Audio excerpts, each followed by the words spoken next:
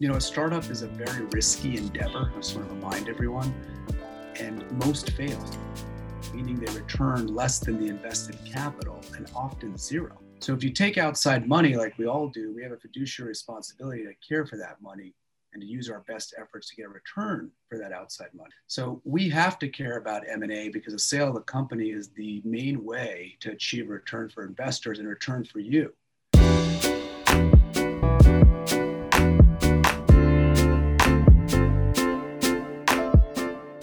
Welcome to another episode of Startup Health Now. We've got a very exciting fireside chat today with two of my favorite people, Samer Hamada, who is the co-founder and CEO of Zeal, startup health company, and James Marciano, who is the founder of Tuck Advisors, also a startup health investor and longtime serial entrepreneur and investor himself. It's going to really be an exciting show today. We're going to talk on the topic of M&A and really dig into all the ins and outs and things that entrepreneurs and health transformers need to think about from the very, very early stages of building their business all the way through potential opportunities. So welcome, Samer and James. How are you guys doing? Excellent. Thank you, Unity. To kind of frame things, I mentioned you guys are both serial entrepreneurs yourself. You're both investors. You're both advisors and sit on boards. You've really seen so many different things. We'd love to learn a little bit more about your backgrounds just to set the context, and then we'll dig into kind of the core of the conversation. James, why don't we start with you, because you built some companies and now you with Tuck Advisors really work with companies to help them scale and work on M&A opportunities. I'd love to hear more about your background, James, and Tuck Advisors, just to kick things off. Sure. Thanks, Unity. As Unity said, we've been friends for a long, long time. I started back in 1995 building one of the first social networks on the web called thesquare.com, and then started another company called Refer It back in 1997, which was the first director of affiliate programs for e-commerce companies. And then the third company called Return Path, which was just acquired last year. And so started those three companies, raised angel investment and raised Series A actually for the Square 48 hours before the market crashed in New York. So we were the last company in New York to get funded. It was really an amazing time. And through that process, had some offers for our companies and really weren't really ready for them. And we called them UFOs, unsolicited flying offers. And we wound up hiring an investment bank in San Francisco, and frankly, they didn't do a very good job. And so after we wound up selling those three companies, and then I became an angel investor for about a dozen years. And we moved out of New York to raise our family here in Bucks County, Pennsylvania. And I was really anxious to get back to building something myself. And again, my own experience had been pretty poor hiring investment bankers for M&A. And so 5 years ago, we decided to start Tuck Advisors to help other entrepreneurs make sure they maximize their exit. And what types of companies do you work with? Do you work at companies at all stages or a particular stage or sector? Yeah, so I'm a startup guy, and I really love working with other entrepreneurs. So we work in what's called the lower middle market. So enterprise value, call it 5 to 100 million. And we focus specifically on health tech, and we also do some ed tech.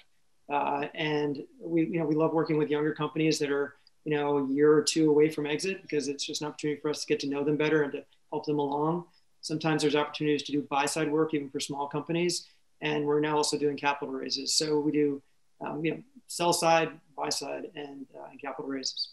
All right. So we'll dig into some of that in a second. But Samer, want to also refresh everyone on who you are and some of your background. You've got such a diverse background as a longtime serial entrepreneur, member of the startup health transformer ecosystem, investor yourself, board member yourself of different organizations.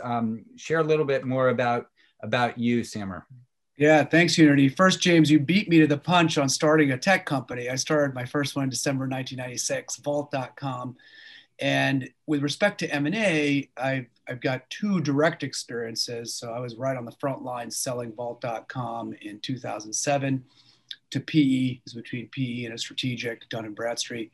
And then I was right on the front line selling campusfood.com to Grubhub back in 2011 as interim CEO and a board member. And I've been part of lots of sales along the way as, as a strategic, angel investor, obviously, and advise a lot of founders on M&A. So I've got a lot of views on M&A, which we'll be happy to share today. It'll be a fun conversation. In terms of investing, yeah, I've got a fund at Lightspeed Venture Partners, a scout fund. I'm a venture partner and advisor at Alpaca Ventures here in New York City. And I love startup health. I think I was in the first cohort, right, Unity? So very beginning. Yeah, very, very beginning. And, Zeal was always an unusual company, which isn't necessarily the conversation for today, where we're delivering massage therapy to the home. And COVID, which kicked our butt, was the conversation of the fireside chat a few months ago, how we're, sort of pivoting and expanding into in-home healthcare with nurses and physical therapy and some other services. Anyway, today's about M&A, so excited to dive into the topic and also answer people's questions. The world's changed, obviously. We're a year into the pandemic. I think it's a very confusing time for growing companies. In one sense, you're hearing about these multi-billion-dollar transactions, companies like Livongo and Teladoc merge, almost a $19 billion merger. We're seeing even companies in the startup health portfolio, big mergers and acquisitions like Doctor.com and Press Ganey, just announced Gene by Gene and MyDNA, Cloudbreak and UpHealth doing a SPAC. But there's also a lot of companies that are going through transition, figuring out what's next. How do you guys both view the kind of the moment we're in, and what's your perspective? Are you optimistic? Are you think there's certain things that the broader kind of community should really be thinking about strategically as they're setting themselves up for going into 2021 and managing their business? Would love to hear from both of you on this. Yeah, I'll jump in. I mean, there's certainly going to be a lot of winners and losers. So as I said, we represent mostly healthcare companies, health tech, and we had a client this past year that sold to hospitals, and they the CEO and the board decided they wanted to go out to market. And as you can imagine, if you sell to hospitals and you're trying to sell your company to a company that also sells to hospitals, right, which is a pretty typical kind of M&A scenario where you're finding a buyer that has the same customers that you do. Everybody was just in panic mode, right? Like hospitals are losing tens of millions of dollars, a day, and there was no appetite for trying to acquire another asset. There was just people were just trying to stabilize their own companies. I think and there's a difference there between PE companies and PE firms and strategics. I think the PE guys kind of rolled with it a little bit better. If you're selling a larger asset to a PE firm, maybe had a little bit more luck last year. Strategics, again, were just in survival mode. But then we also have, two healthcare companies we're representing now. One in it's going to be a $10 million Series B. It looks like it's going to be more like 20 or 30 million that does telehealth. So, huge winner in COVID. And then another company we've been working with for 3 years, behavioral healthcare company. We helped them acquire found and helped them acquire 2 digital assets last year. And now we'll be taking them out to market just because, again, obviously things are super hot for behavioral health. So certainly winners and losers, but no doubt that COVID's accelerated lots of things in healthcare. And it's definitely an exciting time. And I would add, Unity, that, obviously I'm not a macroeconomist, but with interest rates really low, obviously, and the government spending a ton of money right now, people want to invest in the next thing that could make them more money. And right now that's stocks, private or public. And so with respect to health tech, which is probably the hottest sector right now, it feels like there's just so much money out there. And I think it's going to be out there for the next 18 to 24 months, at least from the experts I talk to. Not just because of the money too, there's also just a ton of innovation. You always said, Unity, you and Steve, when you started Startup Health, that health is one of the last sectors that had not really gone through the technology revolution, through the revolution of software eats the world that Mark Andreessen always talked about. But it's now happening, and it's happening so fast because of COVID, and it's such an enormous sector. So at Startup Health, we focus on long-term and collectively achieving health moonshots. So we're always really trying to get to the core of how we can help our companies scale, how they can make a greater impact. And let's just dig into this topic of M&A. I think it's a broad topic, obviously, and I think it means a lot of different things depending on when and why and how and the stage and all sorts of things. But let's just start digging into some of this, and really, I'd love to understand from both of your perspectives, when or why should founders even begin to start thinking about M&A, mergers and acquisitions opportunities, as a way to help them accelerate their business or really help them achieve their health moonshot? I can start off, James. A startup is a very risky endeavor. I just want to remind everyone, and most fail, meaning they return less than the invested capital and often zero. So for the founder or founders, a return of just the invested capital often means the founder gets zero because the invested capital is invested with a liquidation preference. So if you take outside money like we all do, we have a fiduciary responsibility to care for that money and to use our best efforts to get a return for that outside money. Otherwise, don't take the money. So we have to care about M&A because the sale of the company is the main way to achieve a return for investors and a return for you as the founder. Obviously, the other ways are you can create a profitable dividend-paying company. That's actually what we did at Vault before we sold it. And that's a rare thing, I think, in the tech world. The other way is to create enough perceived value, right, that a future fund buys shares from early investors and you get some liquidity that way. And the third way is to go public, right, which is currently a pretty hot way for health tech companies. But that's why we have to care about M&A. That's what it's all about. And I would just add to that, you should always be prepared, because if you get one of these UFOs against unsolicited flying offer, you have to be able to weigh that against what your other opportunities are. So if you're kind of caught flat-footed and you're not paying attention, and you don't have your books in order and other things, right, it's going to be hard to get a transaction done. And so, I think that's the other thing is, just be ready.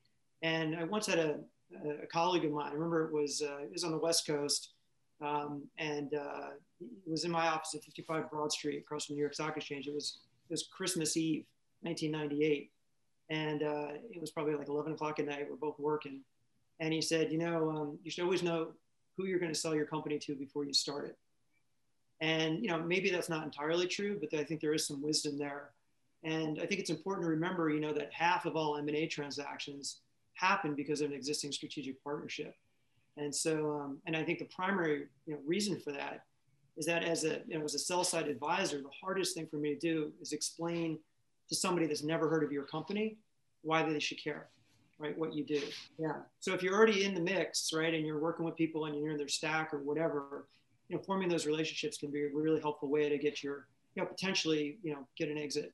But again, I think the key message is, kind of be prepared and be thinking about it and be open-minded. You mentioned this concept of UFOs, which I'd love you to unpack a little and really explain what that is. Are you seeing more of them? And how, and then leading into how can companies or founders start to be prepared, as you say? Yeah, we're all startup folks here, right? And so you have this constant push and pull between, hey, I want to build a product and I need to go raise money to build my product, right? And what I always say is, if you build something of value, the investors will find you. And the same is true of buyers.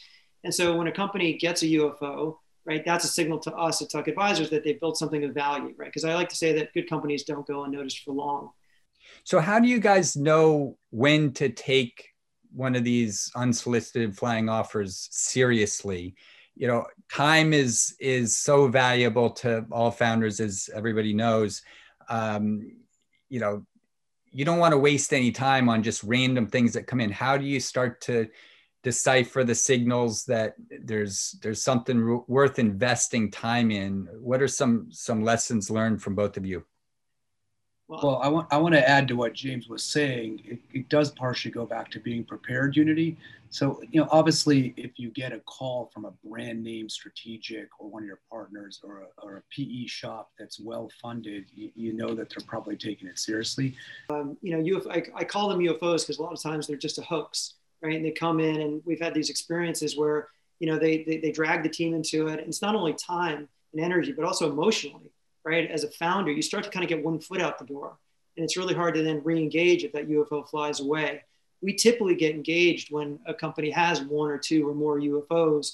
We come in and we look at it, and most of the time, they've signed an NDA, but it's not really sufficient, right? There should be a carve out for a no poach clause for employees and for customers, and sometimes that's missing if it was sent over from the other side. So we always first look at those NDAs. But then you really try to put structure around the process, because again, you don't want to waste time. So by the time we've gotten to the conversation, often it's been a couple of weeks or months that they've been talking. So with one healthcare company, they've been talking to 2 UFOs for 6 months. We came in and we shut it all down, and we said, LOIs are due in 10 days, right? You guys have talked enough. And so we got those 2 LOIs in, and one was for 6.9 million, the other one was for 12 million. Client was really happy about the 12 million. We started marching down. They flew 14 of their people out to 3 different conference rooms at our client site. And 3 weeks before we were supposed to close, they got involved in a multi-$100 million acquisition in Europe. And they said, can you just wait for us, right? We need to do this other thing first. Can you wait for us? We'll be back in 6 months.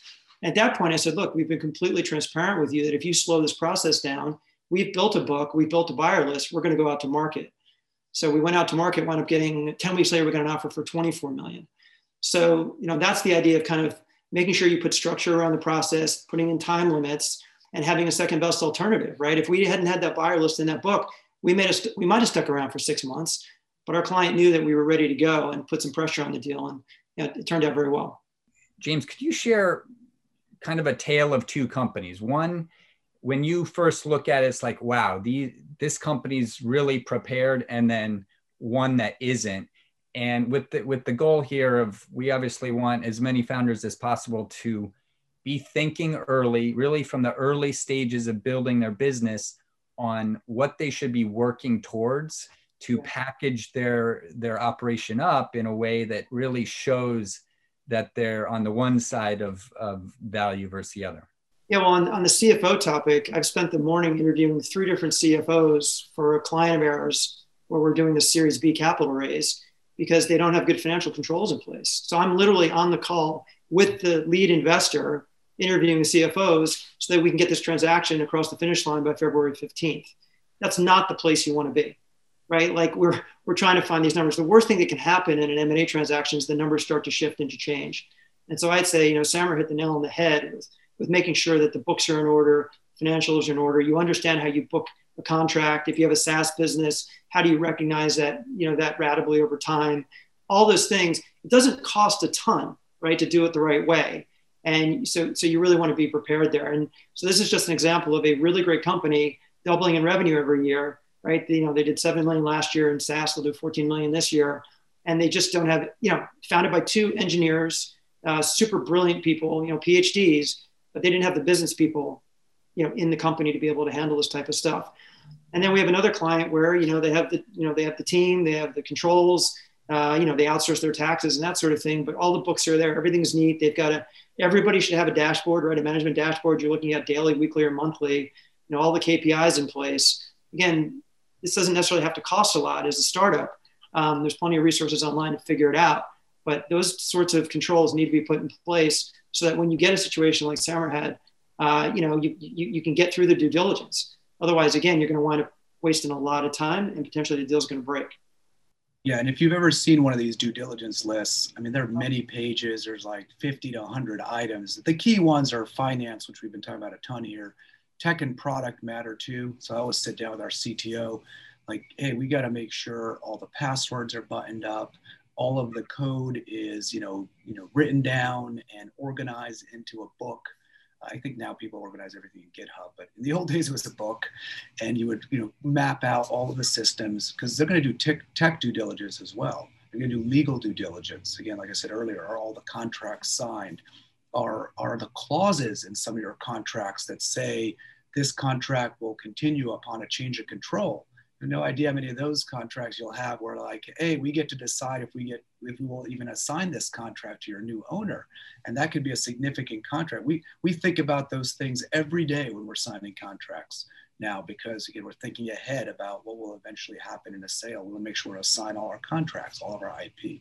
So anyway, there's a long list that you'd go through, and that would be the topic for a different session, obviously. We have, as you know, there's pre-revenue companies, there's companies doing $20, $30 million of revenue and everything in between. Would you both advise, to start focusing on these things like from the inception of your business? I do inception now because I've learned the hard way by losing deals when I was younger and less experienced. So we close our books every month, even pre-revenue. Just it's in the we get into the habit. We make sure every contract's signed. It does cost more money than you probably have initially, but it just softens that pain later that you'll experience if you don't have it together. So you have to do it. Yeah. And the contracts one is a great point. Depending upon if you can transfer the contract to a new owner, that's oftentimes going to predict whether you're going to need to do a stock sale or an asset sale, right? So that stuff's going to tie into the legal. And I think it's important to also just kind of sequence some of these events. So, if you're responding to a UFO, if you're going out through an auction process, you're going to have a book, you're going to share information, make sure the NDA is signed if it's more information than you want to share publicly. And then you're gonna do a two-step dance. You can have an indication of interest where people are expressing a range of what they might pay based on the information And for those companies that are in your wheelhouse, right, they're in the range, you're going to invite them to management presentations. So, this Thursday, for example, I'm booked for 9 hours straight, three-hour management presentations for a client of ours. You want to do it together so you're not giving one company an advantage over another. And then from there, you're going to ask for an LOI probably 2 weeks after that, a letter of intent. So there'll be about 2 weeks where you can ask questions back and forth. Once you get the letter of intent in, you're going to want to, it's going to be hopefully, apples to apples, but a lot of times it's apples to oranges. So you're going to try to get those, try to figure out what the best deal is for you. And then you're going to, kind of announce the winner. You're going to keep the other ones warm. And the important thing is, really the key to getting the deal closed is making sure that you have a good M&A lawyer, right? Because it's a different type of law. And you're going to have an LOI that really sets the roadmap. So that LOI wants to be very specific in terms of indemnity caps and, agreements for founders and, all those things. We have a list of, 15 or 17 things that we want bidders to respond to, because if you have that good roadmap, and maybe it costs you another week or two of legal fees, but once you have that roadmap, then you can move to phase 3 and you can get through those legal contracts much more quickly without a lot of discussion. So James, you started getting into this, and I want to unpack it a little. You talked about two things. One, the process of M&A. So just really framing the steps from beginning to end and time. And you talked about the way you do it. I think that'd be very helpful. And then 2, you talked about some of the partners that make sense for you as a founder to start surrounding yourselves with, whether it's a law firm, M&A lawyer, et cetera. Who are the types of partners that companies should start to build relationships with early? And what does that look like? And then we're going to dig into some of the questions that are coming in from the team. Sure. Look, I would say there are very few M&A advisors that will work in the lower middle market. So if you have an enterprise value of 10, 15, 25, $50 million, which of course by the numbers, there's lots of those companies. It's just very hard to find somebody who's willing to focus on that. Most companies are set up to do much larger transactions, which is why I started Tech Advisors to help other entrepreneurs. So I would say if you can start to socialize your company with M&A advisors, just to let them know who you are, the more they can learn about your company, the better they can represent you in the future, right? So we love working with companies a year or two before exit. Definitely M&A lawyers. I'll tell you, I apologize in advance if there are any lawyers on this call, but I just hate lawyers. It drives me nuts. I see one question that's come in Unity. Should we jump on it from Javier? If you're there, Javier, if you could come off mute and frame your question, that'd be great. Otherwise, I'll just ask it. Thanks so much. It's been awesome so far. Javier Evelyn out of Detroit. Just kind of getting a sense of, I had an advisor some time ago kind of saying, hey, you can get some insights when you kind of take a look into those 10K, 10Qs. And that seems like crystal ball. We know that there's a lot of like intangibles beyond that. So relationships, obviously, it's kind of like a lot of smoke and mirrors because there's other competitors looking at that as well. But from a starting perspective, to kind of have an initial list, what are your thoughts on the validity of kind of using that as a filter first and foremost, and then kind of maturing, obviously, when you get to the level where we start talking to you guys, if that makes sense? Sure. No, it does, Javier. I mean, you're talking about public companies, obviously. There are no filings for private companies or PE funds for that matter. But I do as much research as I can when I get a UFO, especially if it's not someone we're currently partners with, to find out if it's a fishing expedition and they've got, portfolio companies or a strategy inside that there's no way they're going to partner with us. They're just trying to learn a lot, which happens a lot, which is why, again, I know, James, you can't plug yourself. I'll plug you for you because you're one of those amazing, M&A advisors because you're a former entrepreneur, so you get it and you charge very reasonable fees relative to what others do. But, a good advisor will, provide cover for you, so they can sort of keep some of those bad actors at bay. But yeah, the 10Ks and the 10Qs will give you some insight. They often won't really tell you about a skunkworks project. That's not something that has to be disclosed in public filings. So, look at those, talk to other partners. We've also done, a lot of people don't know about this. You ask your law firm to do a litigation search to see if there have been any lawsuits that startups have filed against this potential company. We've found some interesting ones sometimes that way when a UFO comes in. But yeah, the broader concept that you should do a lot of research to make sure you're talking to somebody truly legitimate. Yeah, for public companies, I sometimes will listen into the calls with, they do the quarterly calls, and I've gotten, a lot of good information there. I remember one company we were selling, and the deal wasn't done yet, and we were on the call, and the CEO announced it to all the people on the call that they were getting this deal done. And so at that point, we knew we had them over a barrel, and we were negotiating this one. I just say, you got to use that to your advantage. But we got them an extra $2 million because these guys were revealed it a couple of days before we were supposed to close. So knowledge is power. Well, I think Javier's question also got me thinking about there's two perspectives here. There's our companies looking to be acquired by someone else, but there's also our companies who are looking to either merge or acquire other companies so that they can maybe scale more quickly. I'm wondering if you guys could both unpack that a little as thinking about M&A as a growth opportunity and really merging with other partners in a way that kind of sets you up for the future. Yeah. Well, I was going to say, I don't have a ton of experience, admittedly. The only one I have is I was serving as the interim CEO of campusfood.com. So obviously it's in the health tech space. It's a food delivery company. And at the time, there were a number of players, including Grubhub, and we were all pretty tiny. We were about 7 million of net revenue. So think about that for a moment, about 50, 60 million of gross revenue. And now this space is billions and billions of dollars. So very early, VCs weren't that interested in the space. I'll give a lot of credit to Bill Gurley, who came to our office and Grubhub's office and Seamless's office and asked us to do a 3-way merger, which he would fund because he's like, I don't want to pick one of you guys and waste a bunch of time competing. I did that with OpenTable back in the 90s and early 2000s, and it just burned so much cash. The founders couldn't get out of their own way because of all the egos to actually do the merger. He got very frustrated. It's about 6 months of dance. So finally, he just said, screw it, I'm just going to put money in Grubhub. To their credit, they had just launched the first iPhone app for mobile, for food delivery to the home. So because they did that, they tripled almost overnight. And so he put the money in, which then anointed them as the winner, which forced us and Seamless eventually to merge. So we did merge. It was primarily an all-cash buyout, but we also ended up investing in the merger round, if you will.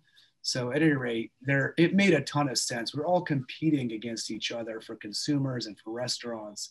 And by doing the merger, as you know, Grubhub then went public. And so he took like this $300 million merger and turned it into, I think Grubhub's now a $12, $13 billion company. And I thought the space was over by then. I really did. And now you see DoorDash and Uber Eats and all these other players too, which is just fascinating to me. Because I'm like, I don't think the food delivery space is that big. But anyway, your broader point that doing a merger sometimes to really attack a market is to stop like cutting each other up to death makes a ton of sense. Yeah, and I think, oftentimes smaller companies don't think about M&A. And the fact is you don't have to have a lot of cash, right? In Samer's example, you can do, if the principals can get out of their own way and figure out how to, proportionally rate their companies in a fair way, right? You can put them together and go attack the market. I think, one thing that we found, and this may seem a little counterintuitive, but I actually firmly believe that your salespeople might be the best ideas for M&A come from your salespeople, because they're the ones that are going to be on the front lines that know who else your customers are working with in terms of vendors. And again, because most M&A happens between companies where you have a shared customer, right? Like I'm selling, apples, you're selling oranges, we're selling to the same grocery store, right? Like maybe, and I have 1,000 grocery stores I'm selling to, and you have 50, right? I can put your oranges into my apple bag, and now we can sell them to 1,000 stores. That's how a lot of M&A happens. So if you're talking to your sales team and they're telling you about maybe what other vendors your customers are using, that might be an opportunity for you to gain insight into either a company that you might want to buy or merge with, or potentially could acquire you.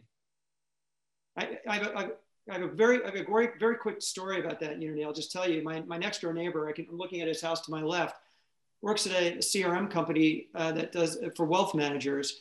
And there was a company that they referred all their customers to for portfolio balancing. It's like this piece of the business that they didn't do. They didn't have a native way of doing it. Well, the other 4 companies in their space all referred their business to this same one company too. Well, one of those companies wound up buying that portfolio balancing companies. And now the other 4 companies are screwed because now they got to build it themselves. Why didn't my neighbor's CEO know about that from the sales team? The salespeople all knew about it because they were referring all their customers to them. Well, I'll tell you why, James. I'm so glad you brought it up. So as a younger founder, in the 90s, I coveted the information around M&A. And I thought, erroneously, that if you as the CEO and founder hold on to it, like you'll get the deal done. No one else should know, because you also don't want them to get distracted by M&A or somehow to have it leak out. I've done a 180 on that view now, obviously, because I'm older and wiser. I let our executive teams know fairly early on, like if M&A is going to be the most likely outcome, because that is the most likely outcome for startups who actually end up returning money to investors, as we talked about before, then everybody needs to know about it, because ultimately I can't do it by myself. It's impossible. I've tried before. So the sales guy and the marketing chief and the CFO and others always know that we've got M&A opportunities floating around, and they're thinking about them. And we bring them up in meetings. And I'll talk about, like a few weeks ago, I said, hey, this public company, we actually have a partnership with them, and they're talking about it a little bit, with me. So I'm letting the whole team know, hey, it's early. Who knows if anything will happen? Here's probably why they want us. The CEO told me on the phone, and it's good for everybody then to have that, in their back pockets. So absolutely, James, for sure. The sales guy, the marketing chief, they all know what's going on. So when they hear something now, they're not afraid to bring it to me, right, and talk about it in our team meetings. And then actually I want to dig into David Martin's question here. David, if you're there, if you could come off mute and ask your question. Yeah, thank you. I wanted to know how long a technical diligence process should really take, and kind of how we should chronologically kind of put that out, because we would want to know, like, if we need a number on the table before we start showing what's under the hood. Well, look, David, yeah, go ahead, James. When you have a signed LOI that you're really happy with. Okay. Exactly.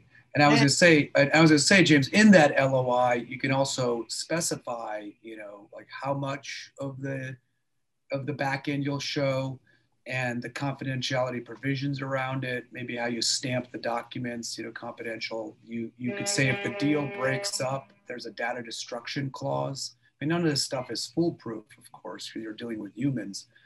You could also potentially do, I don't know how many times, James, you've done a breakup fee.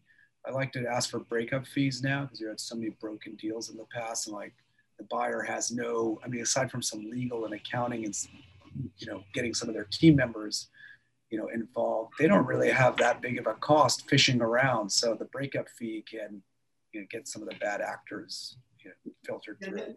The other thing I've done is in a case where you have information, David, that is so so important, right? And if somebody saw it, you'd be in trouble.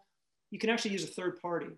So there's normally going to be a third party, technical due diligence team that's being used to vet your product.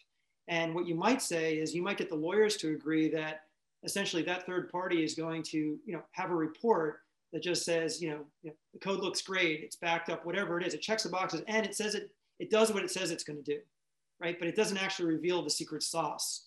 Another example of that, we had a situation where the buyer wanted to see our clients' contracts, but we didn't want them to know who our clients were in case the deal blew up, which it eventually did, by the way.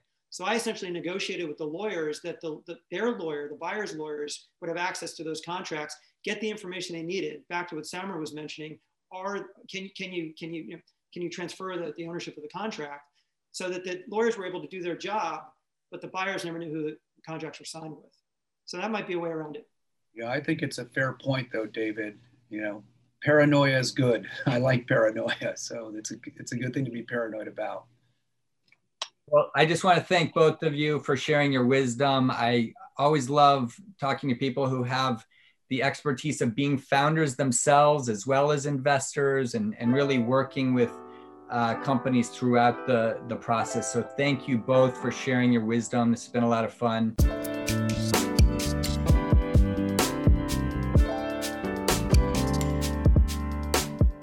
Startup Health invests in health transformers from around the world who are committed to achieving audacious health moonshots.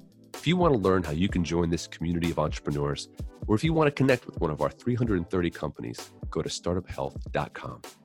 Thanks for listening to Startup Health Now. We'll be back next week.